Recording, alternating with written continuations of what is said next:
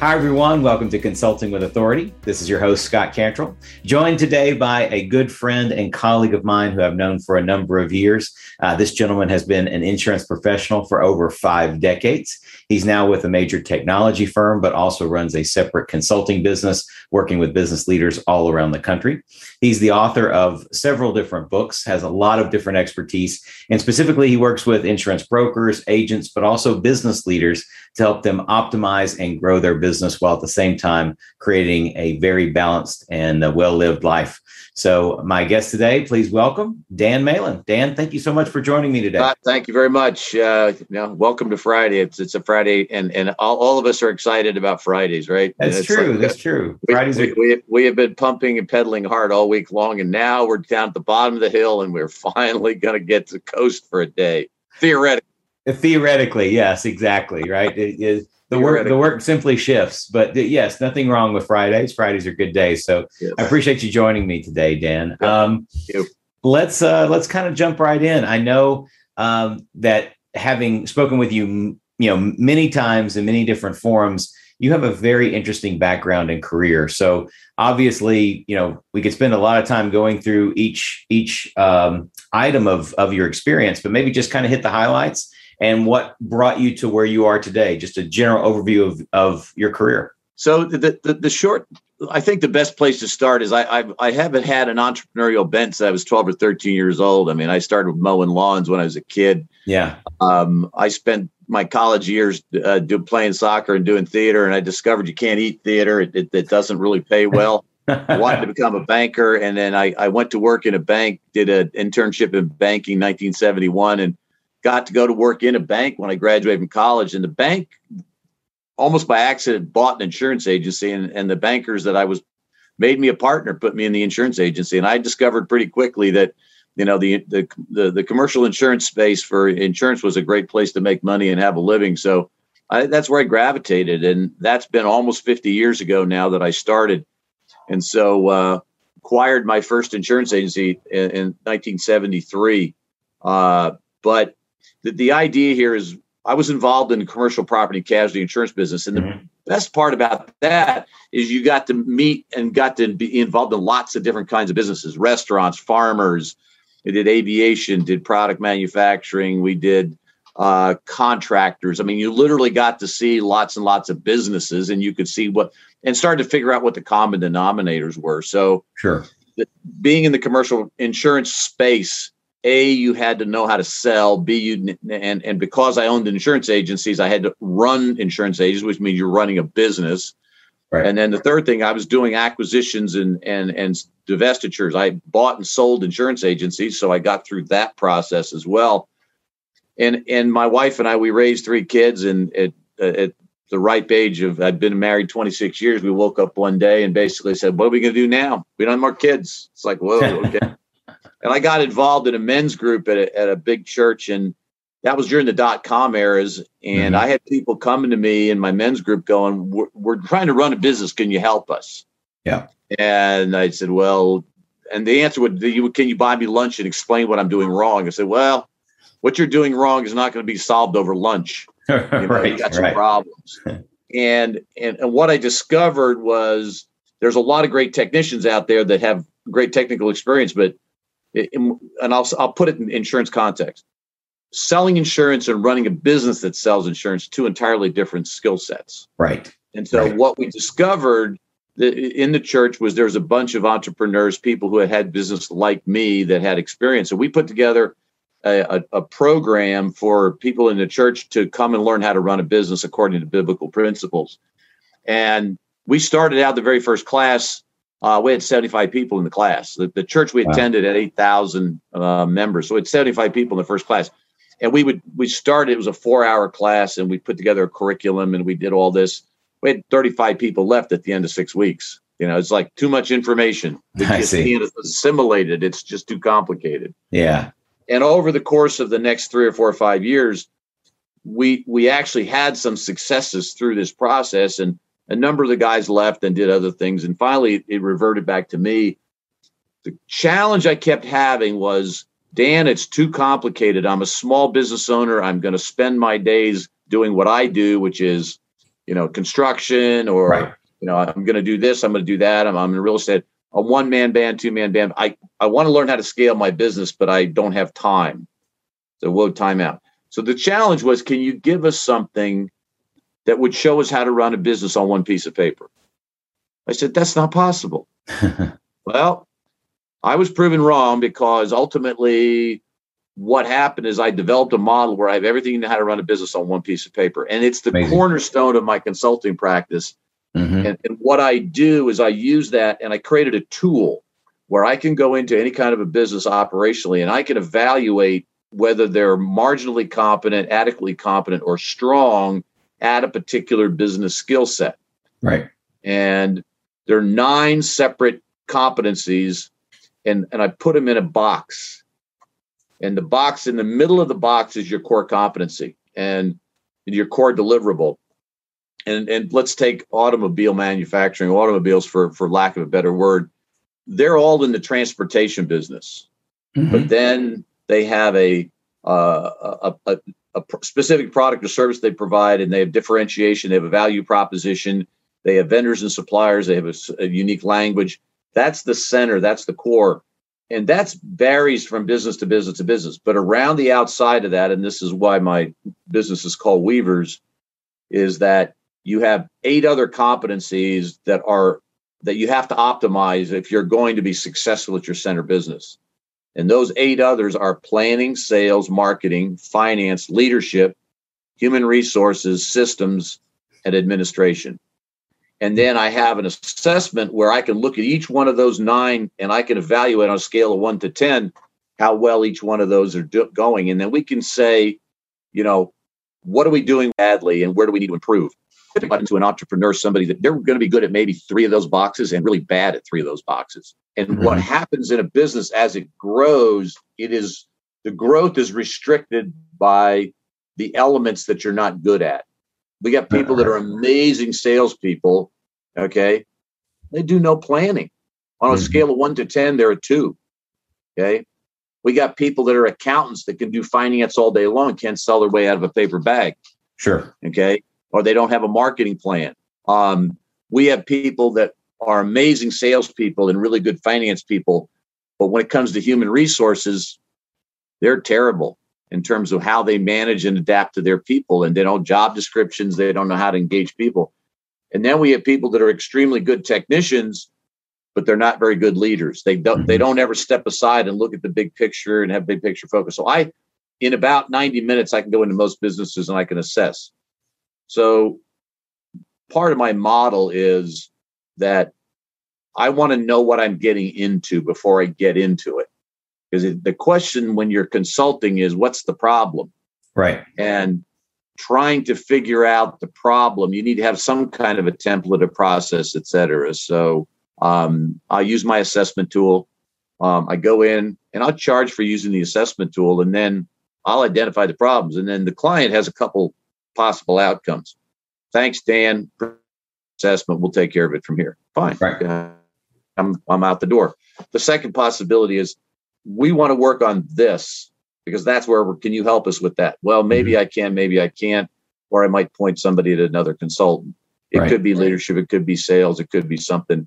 I can do some of it, but I'm not really good at all of it. So the big picture is I'm good at all of it, trying to evaluate it. And then the last one is, and this is at times, we want to make this, a project, and we know it's going to take at least a year, 2 or 3 or 4. Can we hire you on a retainer or on a consulting basis, A, to do a project, or B, we just want to put you on a retainer so we can pick up the phone and call you, and you can hold us accountable to a process that we need to plan ourselves through.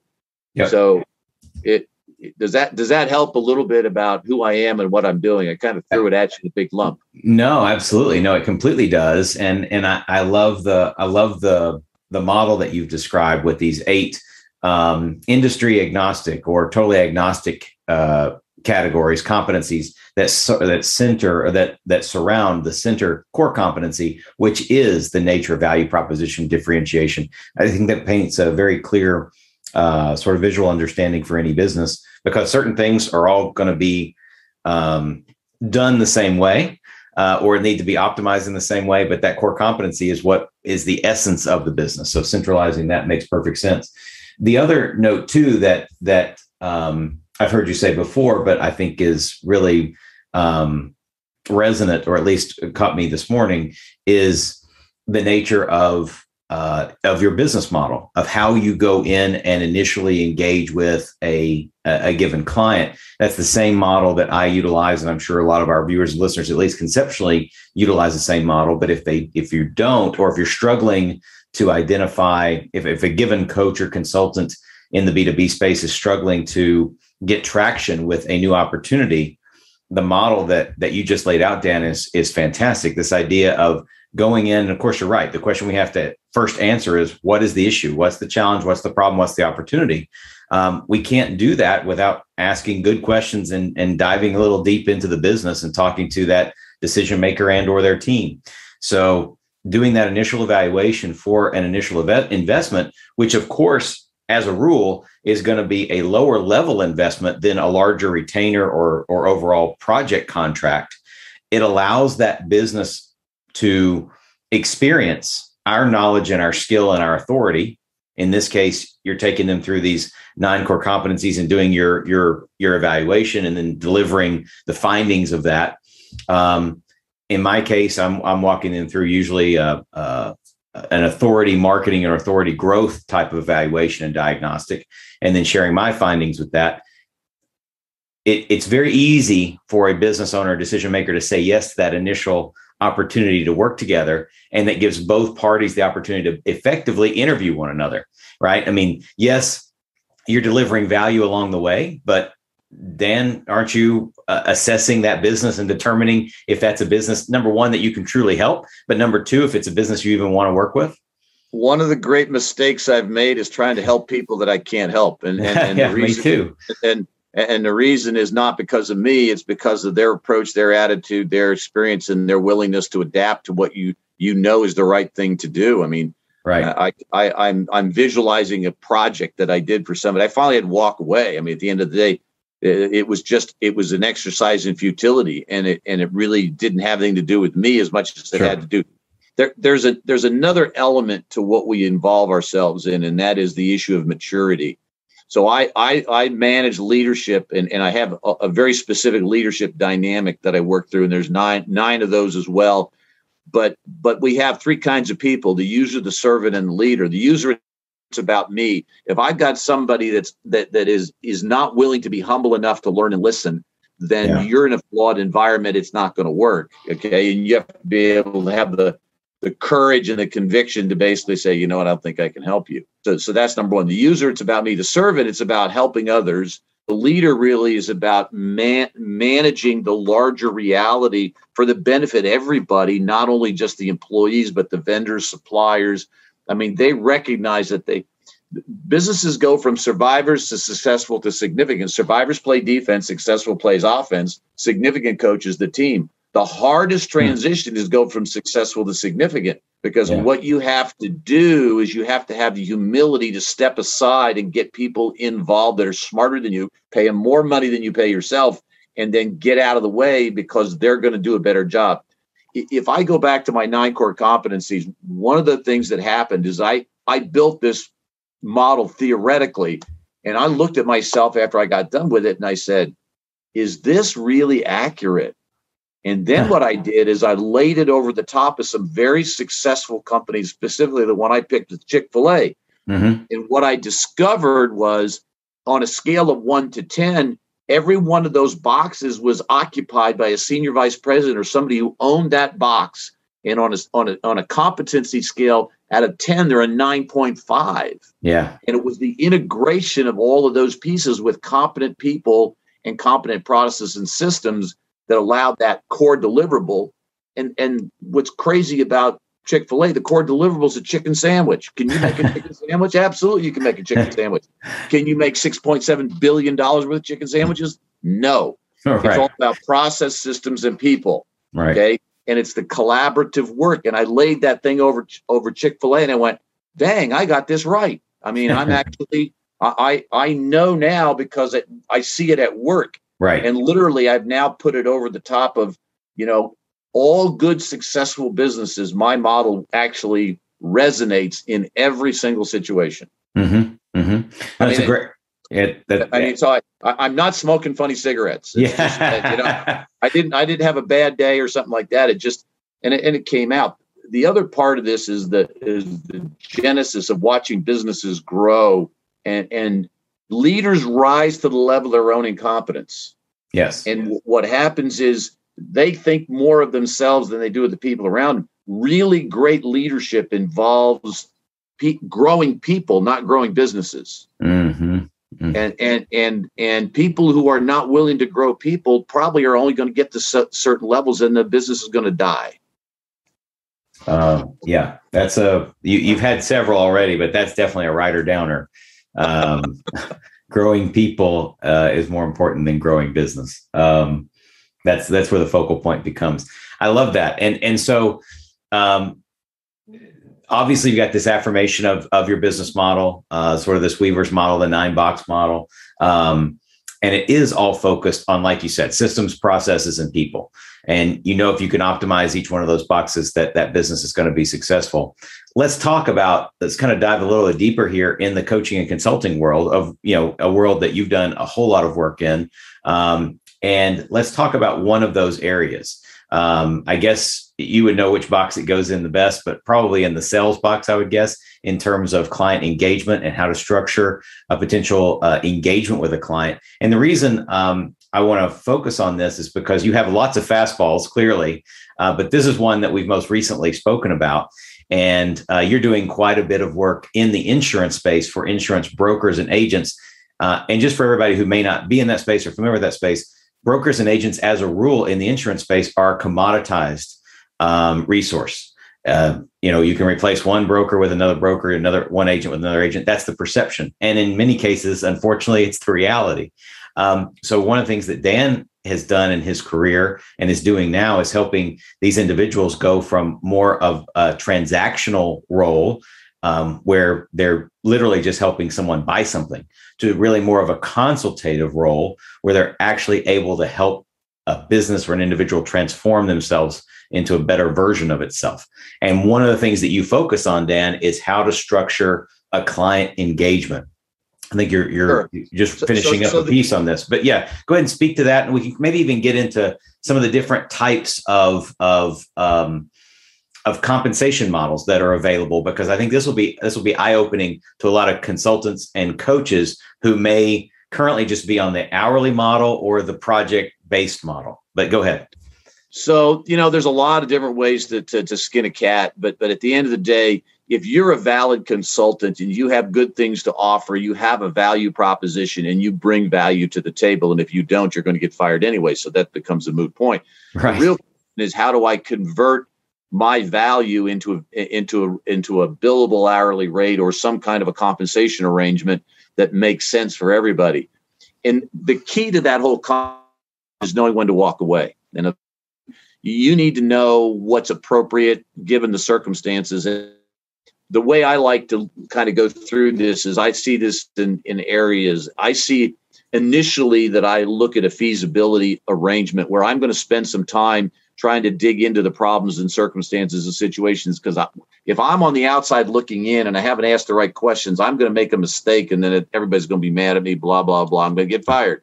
Right. Bad idea. So the first thing I do is feasibility. I've done a lot of acquisitions, and I work with people who are being acquired and want to acquire. I know how to do valuations, et cetera, et cetera. So the first question is feasibility. In other words, what's the feasibility of what you're trying to accomplish?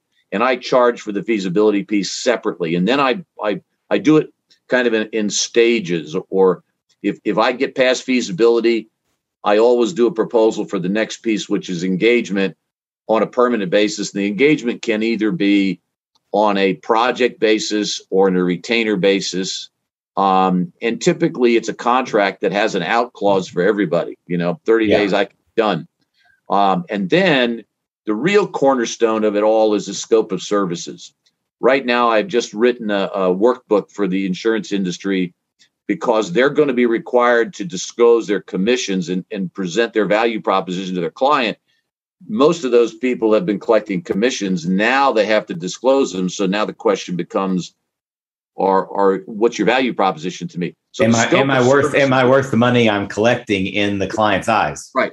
Yeah. And the reality is that they offer a scope of services that to which they are entitled to a level of compensation. Of course. It's between them and the client whether to set the amount.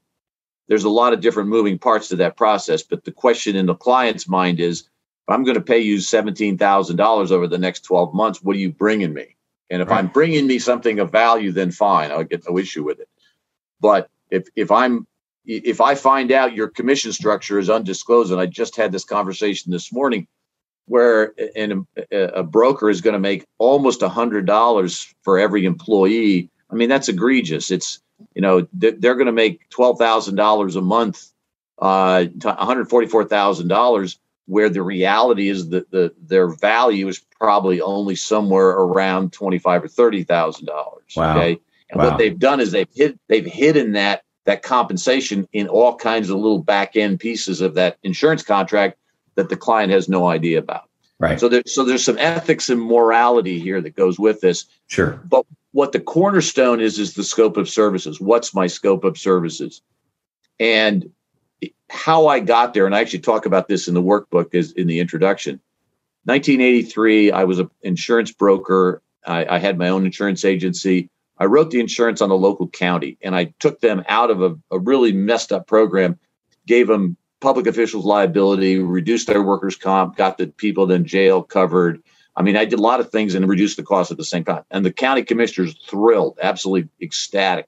Yeah. Well, what happens when you do a good job for somebody, word gets out. Okay. And I get invited to an adjoining county by some commissioners who know my commissioners that basically said, hey, we've got a problem because we have all these uncovered claims. What's going on? I looked at it and I said, oh my gosh, you guys got a bird's nest here. This is a problem. I could be your broker. They said, nope, time out. You can't be our broker. Our broker has to live in the county. Okay, fine. But would you consider doing a consulting project first and helping us to find it? And I said, sure. That was my first consulting contract. Gotcha. And what was amazing was that the amount of money they paid me in 1983 was not insignificant. Right. Okay. They were really pleased with the outcome. The policies got issued, the local brokers got paid, and I got paid. Okay. Mm-hmm. And it turned out to basically everybody won in the situation, but that scope of services that I generated for that particular and the format that I used for that contract, I still use to this day. Wow. Okay. Essentially what you have is the parties to the contract, an overview of the general service, and then terms and conditions under which where is your responsibility begin and end? The terms of what my limitations are. There's some probably non-disclosure information in there. There's some indemnification, joint mutual indemnification, and then the jurisdiction, and then how I get paid and when. Okay, it's not terribly complicated. And I've had scope of services arrangements that were 3 items, and I've had scope of services arrangements that were 40 items. Right. And there's not a right or wrong there. It just depends on what work needs to be done over time, right? Exactly. And the other thing, too, is I've done phases. Because when, for example, when you're going to get involved in, and I'll give you an example, I got involved in an acquisition a number of years ago in Virginia where the first is feasibility. And what we do is we look at the financials and we evaluate what's an appropriate amount of money. The agent at some point could say, I don't want to do that. So at feasibility, you're done. So phase 2 then is due diligence.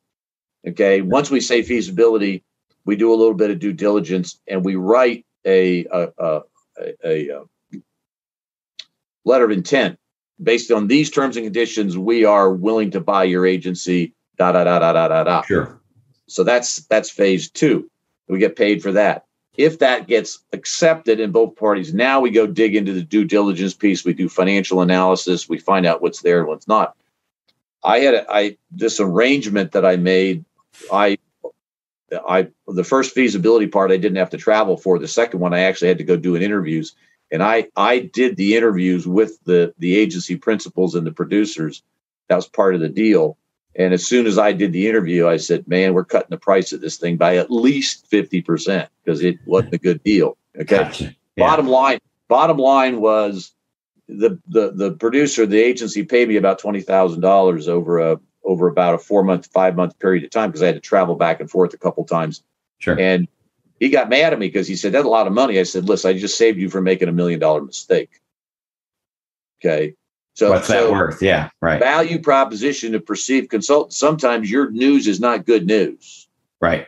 The other thing too is that when you find good clients and you keep good clients and you help good clients and you create a win for everybody, you've got a friend for life. And you get great referrals. You get people calling you and saying, hey, can you do this? Or could you do this? Or would you do that? And quite frankly, in my current circumstances, I turn down a lot of business because I just don't have the bandwidth to go take care of it. Right. But the reality is there's a lot of people out there that don't know what they don't know and really are desperate for a good consultant. It's true. But, my real core competency is not any one of those particular areas. It's the integration of all of them. That's why we call it Weavers. Yeah. Because no two businesses are assembled the same way, but all the components have to be there. It's like a car without wheels. You don't have the best car in the world, but you put the wrong tires on, it doesn't matter. Yep. Okay. And if you don't maintain it and you don't take good care of it, sooner or later it's going to wear out. And then you're going to go, oh, how come this is not working? Well, and then the other part of the problem is you bought a car, but you needed a pickup. Right. Now you get trade in the car and go get a pickup. Because you're trying to be a contractor and you got a van that's got 700,000 miles on it. Hey, sooner or later, you got to get rid of the van, go find another van, Yep. Yep. Well, and so to continue that metaphor, or to back out of that metaphor, maybe just for a second, but still applies, is these, certain coaches and consultants will come to me and they will have a fantastic core competency, right? They will have a good point of differentiation. They'll be clear on their value proposition. They know who they want to serve, but their monetary metrics, and what I mean by that, or their monetary model, I should say, is so traditional that the monetary model lumps them in with everybody else, right? In other words, they're a fantastic coach or consultant, but they're just charging a low hourly, right? And I guess that's if they're happy with that and that's what they want to do, that's fine. But usually a lot of folks come to me and say, isn't there a better way? I feel like I'm a commodity. I feel like I'm just trading time for money. And of course they are, right, in the hourly model. So maybe let's break down. You talked about when you're doing a project, you usually break it into stages, right? These phased approaches, and each one has a project fee associated. In certain engagements, it may be an ongoing retainer that can be exited by either party, under certain conditions or within certain timeframes. What, in your experience and what you've seen in the marketplace, both on the insurance side as well as just being a consultant yourself, maybe let's sort of break down the primary, and there's lots of different models, different compensation models, but maybe let's break down some of those, because I know this is an area that you've been doing a lot of work in recently, and have probably done all of these different models yourself. So there's the hourly model, there's the project-based model. Maybe touch on those or a couple of others and the pros and cons. So let's start at a very important level, and what the consultant needs to know in his own mind, in her mind, whatever they're doing, what's my time worth? Who am I? What are my core competencies, and where do I start? Yeah. Because if you don't know that, then everything else becomes an issue. Now, the second part of the discussion is, where's the long-term opportunity in what I've been offered here by the client? What's the client's problem, and what's the long-term opportunity?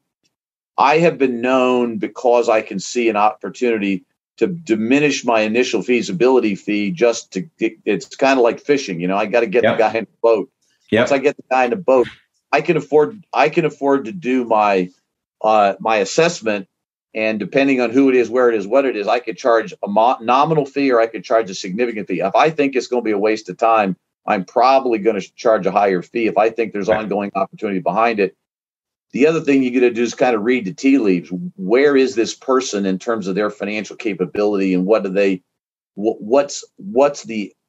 because somebody is a three-man business that's trying to elevate themselves to the next level or go buy a competitor. What are they going to do? They don't have a lot of cash on the front end, so you got to kind of look at that. Right. Right. But there's other people that come to me and they got 70, 80, 100 employees and they're working to try to do an acquisition for somebody else. You have to use a little bit of common sense. Right. The second part of it is based, and this is kind of when you do the transactions. We were looking at the illustration I gave earlier where I charged that guy $20,000. That acquisition was going to be somewhere between $1 million and $2 million. Okay. And in a traditional, if you're one of the big houses that's actually managing acquisitions, you're going to be at 5 to 7 to maybe 10% of the purchase price. Right. I'm not even close to that. In other words, my fees are not close to that because I don't have the infrastructure. So at a competitive level, you also need to know who else is against you, who else is in the market, who else is being considered, and how does that play into what you're doing? Good. And then the third piece is, we as consultants seem to do a lot of work for free sometimes because somebody likes us to do something. There are other things that are going on in the business that are going to prevent him or keep him from either doing what we're telling him to do, doing what they're telling them to do, or cash flow is marginal and they're desperate. Right. Desperation is a bad place to go get a consultant. Yep. And I prefer to work with people who are in growth mode and have some element of understanding about who they are and what they're trying to become. And there are so many entrepreneurs that are totally unrealistic about what they're trying to achieve. Mm-hmm. And you as the consultant are setting yourself up for failure if you take on a client that is unrealistic in their approach. So, and this goes back to the paramount importance of something like that initial evaluation or assessment piece, where certainly the client is evaluating you on whether they want to continue to work with you long-term or on a project basis or whatever it may be. But to the point you're precisely making here, it's really important for that consultant to make that determination as well. Is this a team or an individual organization that I believe I could contribute value to and that I want to work with, right? Or is it going to be more headache than I could possibly charge them money to overcome, right? It just may not be something that is a fit, and that's okay. But it is important to understand where your right fit and best fit clients are. Well, and there's an interesting dynamic here that when I go back and look at what I consider my consulting failures, one of the consistent characteristics is that there has been more than one decision maker, more than one person with their fingers in the pie, and 80% of my problem is trying to get the two of them to agree. Right. And there are just days where, I've had one that just turned into a family lawsuit, and I was in the middle of it, and I ended up in court with wow. Having to decide between one family member and the other. Wow. It was ugly, very, very ugly situation. And when you really need to be able to clearly distinguish what the deliverable and the projected outcome is, and figure out at the beginning, is it really something that I can achieve? Do I my time and effort, my talent and my ability, trying to fix a problem that really is about two people who can't get along. Right. Which I am not a psychologist. You're right. Okay? You're not a family therapist, right? I don't, I have good friends that are family counselors and family, therapists, et cetera. Lawyers make really bad family therapists. That's not a good place to go. Right. So, right. I'm a business operations guy. I am not a psychiatrist, and I'm not going to try to resolve a problem that involves two people who can't get along. I think what I'm going to do. It's an excellent. You know what? Yeah. If that's what you're being assigned to do, you're about 95%, unless you happen to be a psychologist or right. Changing people's mindsets and their relationship with one another. And family dynamics are the worst. If you're dropped into a family environment where the family's not getting along, hey, those problems existed way long before you got there. Yeah. I know a couple of really good consultants that take on those kind of things, and they're actually quite good at it. Mm-hmm. They get paid big bucks. It's a big problem. Yeah. What's interesting is 90% of the time they don't solve the problem. Interesting. They get paid, but they don't really ever solve the problem. Yeah. Yeah. Well, it's such a foundational problem that is so personal. It's going to be very difficult for a third party to fix unless the other two parties are truly have an intent to fix it, right? Ultimately, it comes down to that. And, what I'm hearing you say is, be very clear as a consultant, be very, very clear. You mentioned knowing what you are worth, knowing what your services are worth, knowing what your time is worth, making sure you have that clarity around expectation for yourself. But then when you're going into a project, and this is why I like this feasibility stage, even though you're talking about it largely in acquisition mode, you can and you could do a feasibility study for any project, right? How feasible is this result or objective that the client wants to achieve to actually be done within the time frame they want it to be done? And so I think starting with that stage, and of course that takes the form of an evaluation or diagnostic or assessment, like we've talked about. Starting there helps the consultant manage their own expectations of what's possible, but then they can turn around and manage the client's expectations of what they can do and what's possible. And that becomes what I'm hearing you say is that becomes the parameter and the structure for the contract, for the agreement, for that scope of services, and for the time frame, and of course, for the level of investment. So I think this idea of there being tremendous clarity between both parties and managing the expectations on both sides is the easier said than done sometimes. But I think that is really, really critical in terms of crafting a mutually beneficial agreement that is less likely to have sticking points or problems in the future.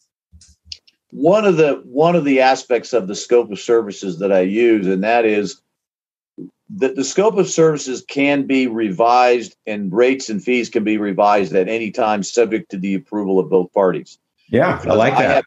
I have engaged in situations where I agreed to do this, and this, and all of a sudden other things arrived. Right. And I had to adjust to what we're doing. I have a client right now that I'm doing where my sole role in the process, this is a young lady running and growing her new business, doing excellent, very, very well.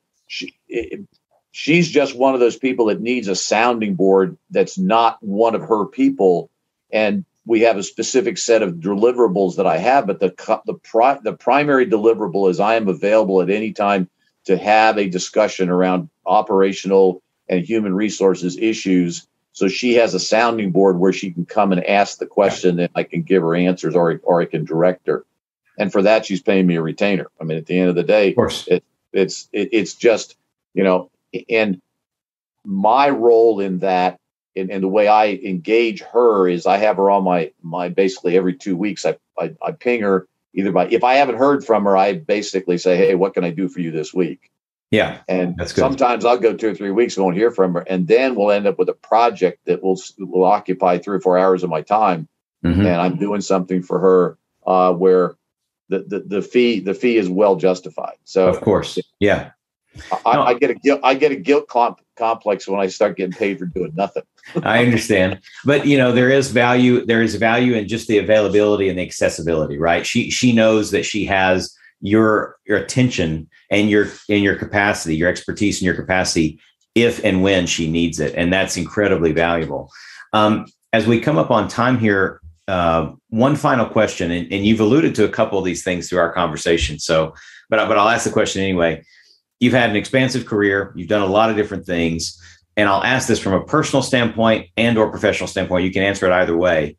Top lessons learned over your life, over your career. We could do a half day or full day or probably a whole week on this, frankly, Dan, but maybe just 1 or 2 or 3 things that you might recommend to coach, a consultant, someone who's a professional service person in the B2B space, lessons learned that they might be able to take that wisdom and apply in their own life and business. So top lessons learned, number 1 is the power of the question. Okay. You cannot underestimate asking the right question. So intelligence knows the answer, wisdom knows the question. And the essence of wisdom is knowing what to ask next. And it's not the first answer or the second answer. You got to ask 10 questions, and they got to be sequential, and they got to drill down, because you really won't know the core issue of the problem until you get enough questions asked. Great. Okay. The second thing is that don't undervalue yourself. Okay. Mm-hmm. There's many times where I have, as I got older and gained more confidence, I realized that I had undervalued my capability many times and really didn't pursue it. Okay. Yeah. And then the third part is recognize what you don't do well. Right. And admit it. Just say, that's not what I do. And that's not what I'm good at. Okay. And then finally prepare well. You know, I got involved in a situation a couple of weeks ago where I screwed it up materially, and it was my fault because I did not prepare well. Okay. And then the other thing is I jumped into the discussion in the middle and I didn't do what I just said to do. And that was the power of the question. Right. I failed to ask the right questions at the beginning. And as a result, I created a very untenable situation. And it was my fault because I did not take the time to do the right homework that I should have done and be prepared to ask the right questions. Yes. So, you know, so those are the things, basically the power of the question, make sure you put value on who you are and don't try to do what you're not good at, you know. Yeah. That's great. I'm remodeling my house right now. I can do a lot of things. I'm not a plumber. I'm not an HVAC guy. Okay. I drew the plans. I know what I want. I know where it's going to go. And my wife has been instrumental in the process. Work through people. Work through people. Yeah. Work through people. I mean, they're not, you know, one of my, and I'm known for my Danielisms. And one of those is competence comes at a cost that'll never cost you more than incompetence. Say that again, Dan. I love that. Competence comes at a cost. It will never cost you more than incompetence. That's great. Okay. I could go political here in a minute, but I'm not going to. Sure. Of course. Yeah, of course. Yeah. That's a ripe garden. That is a ripe garden. Well, the other Danielism that there's a number of them, but one of them is arrogance always magnifies ignorance. Yes. I love that one as well. Yeah. Arrogance always magnifies ignorance. And how I got to that one was kind of an interesting conversation, but surprisingly enough, it involved an insurance broker. Surprisingly enough. Dan, this has been fantastic. There's so much wisdom and intelligence throughout our conversation today. I've got another 2 pages of notes, just like I generally do every time we talk. Thank you so much for taking the time, sharing some knowledge and some expertise. If someone wants to find out more about what you're doing or learn more about Weavers or just engage with you, what's the best way? Is there a way that they could reach out to you? Weaversonline.org. Okay. Weaversonline.org is my website. I'm about to put up another website called thepath.biz. That won't be live until sometime later in the fourth quarter. Mm-hmm. And then dmailin at weaversonline.org. And my phone number is there, 719-338-6466. Hey, I'm always open to conversation, talking to people about what they're trying to accomplish. And I'm actively employed at the moment as a senior vice president of a technology company, and I'll probably be here another 2 to 3 years. Mm-hmm. Once I retire, I fully expect to expand my consulting practice, and because I just enjoy people. I enjoy solving problems, and the market we find ourselves in these days is ripe for good quality consultants to go out and really help people. And so, and I don't want to throw away 50 years of wisdom and experience. I got, plenty to offer. And we in our generation can solve a lot of problems for people if they're willing to sit still and listen. Yeah. And have a little humility, but there's plenty of opportunity. So anybody would like to chat, I'm open to a conversation. That's phenomenal. Thank you, Dan. We'll be sure to include that information too in the show notes for the podcast episode as well. Dan, thank you so much again for the generosity of your expertise and your time. And again, another wonderful conversation. I'll look forward to the next one. Very good. Thanks, Scott. Appreciate it. Thank you. Appreciate everyone watching and listening to this episode of Consulting with Authority. This is Scott Cantrell. As always, wishing you the best of success. Thank you for listening. I hope you got a ton of value out of this episode. And before we go, I want to thank the sponsor of our show, Smart Solutions Media. Smart Solutions Media empowers business owners, consultants, and other independent professionals to easily attract better prospects and transform them into long-term clients. If you're a B2B consultant or service professional and would like to start filling your pipeline with better quality prospects, visit us on the web at smartsolutionsmedia.com to learn more about what we can do to help you. Be sure to complete the short 2-minute accelerated growth scorecard you can find on the website, and you'll receive a complimentary strategy session where we'll give you specific insights and recommendations to help you attract high-value clients. Until next time, make sure you are consulting with authority.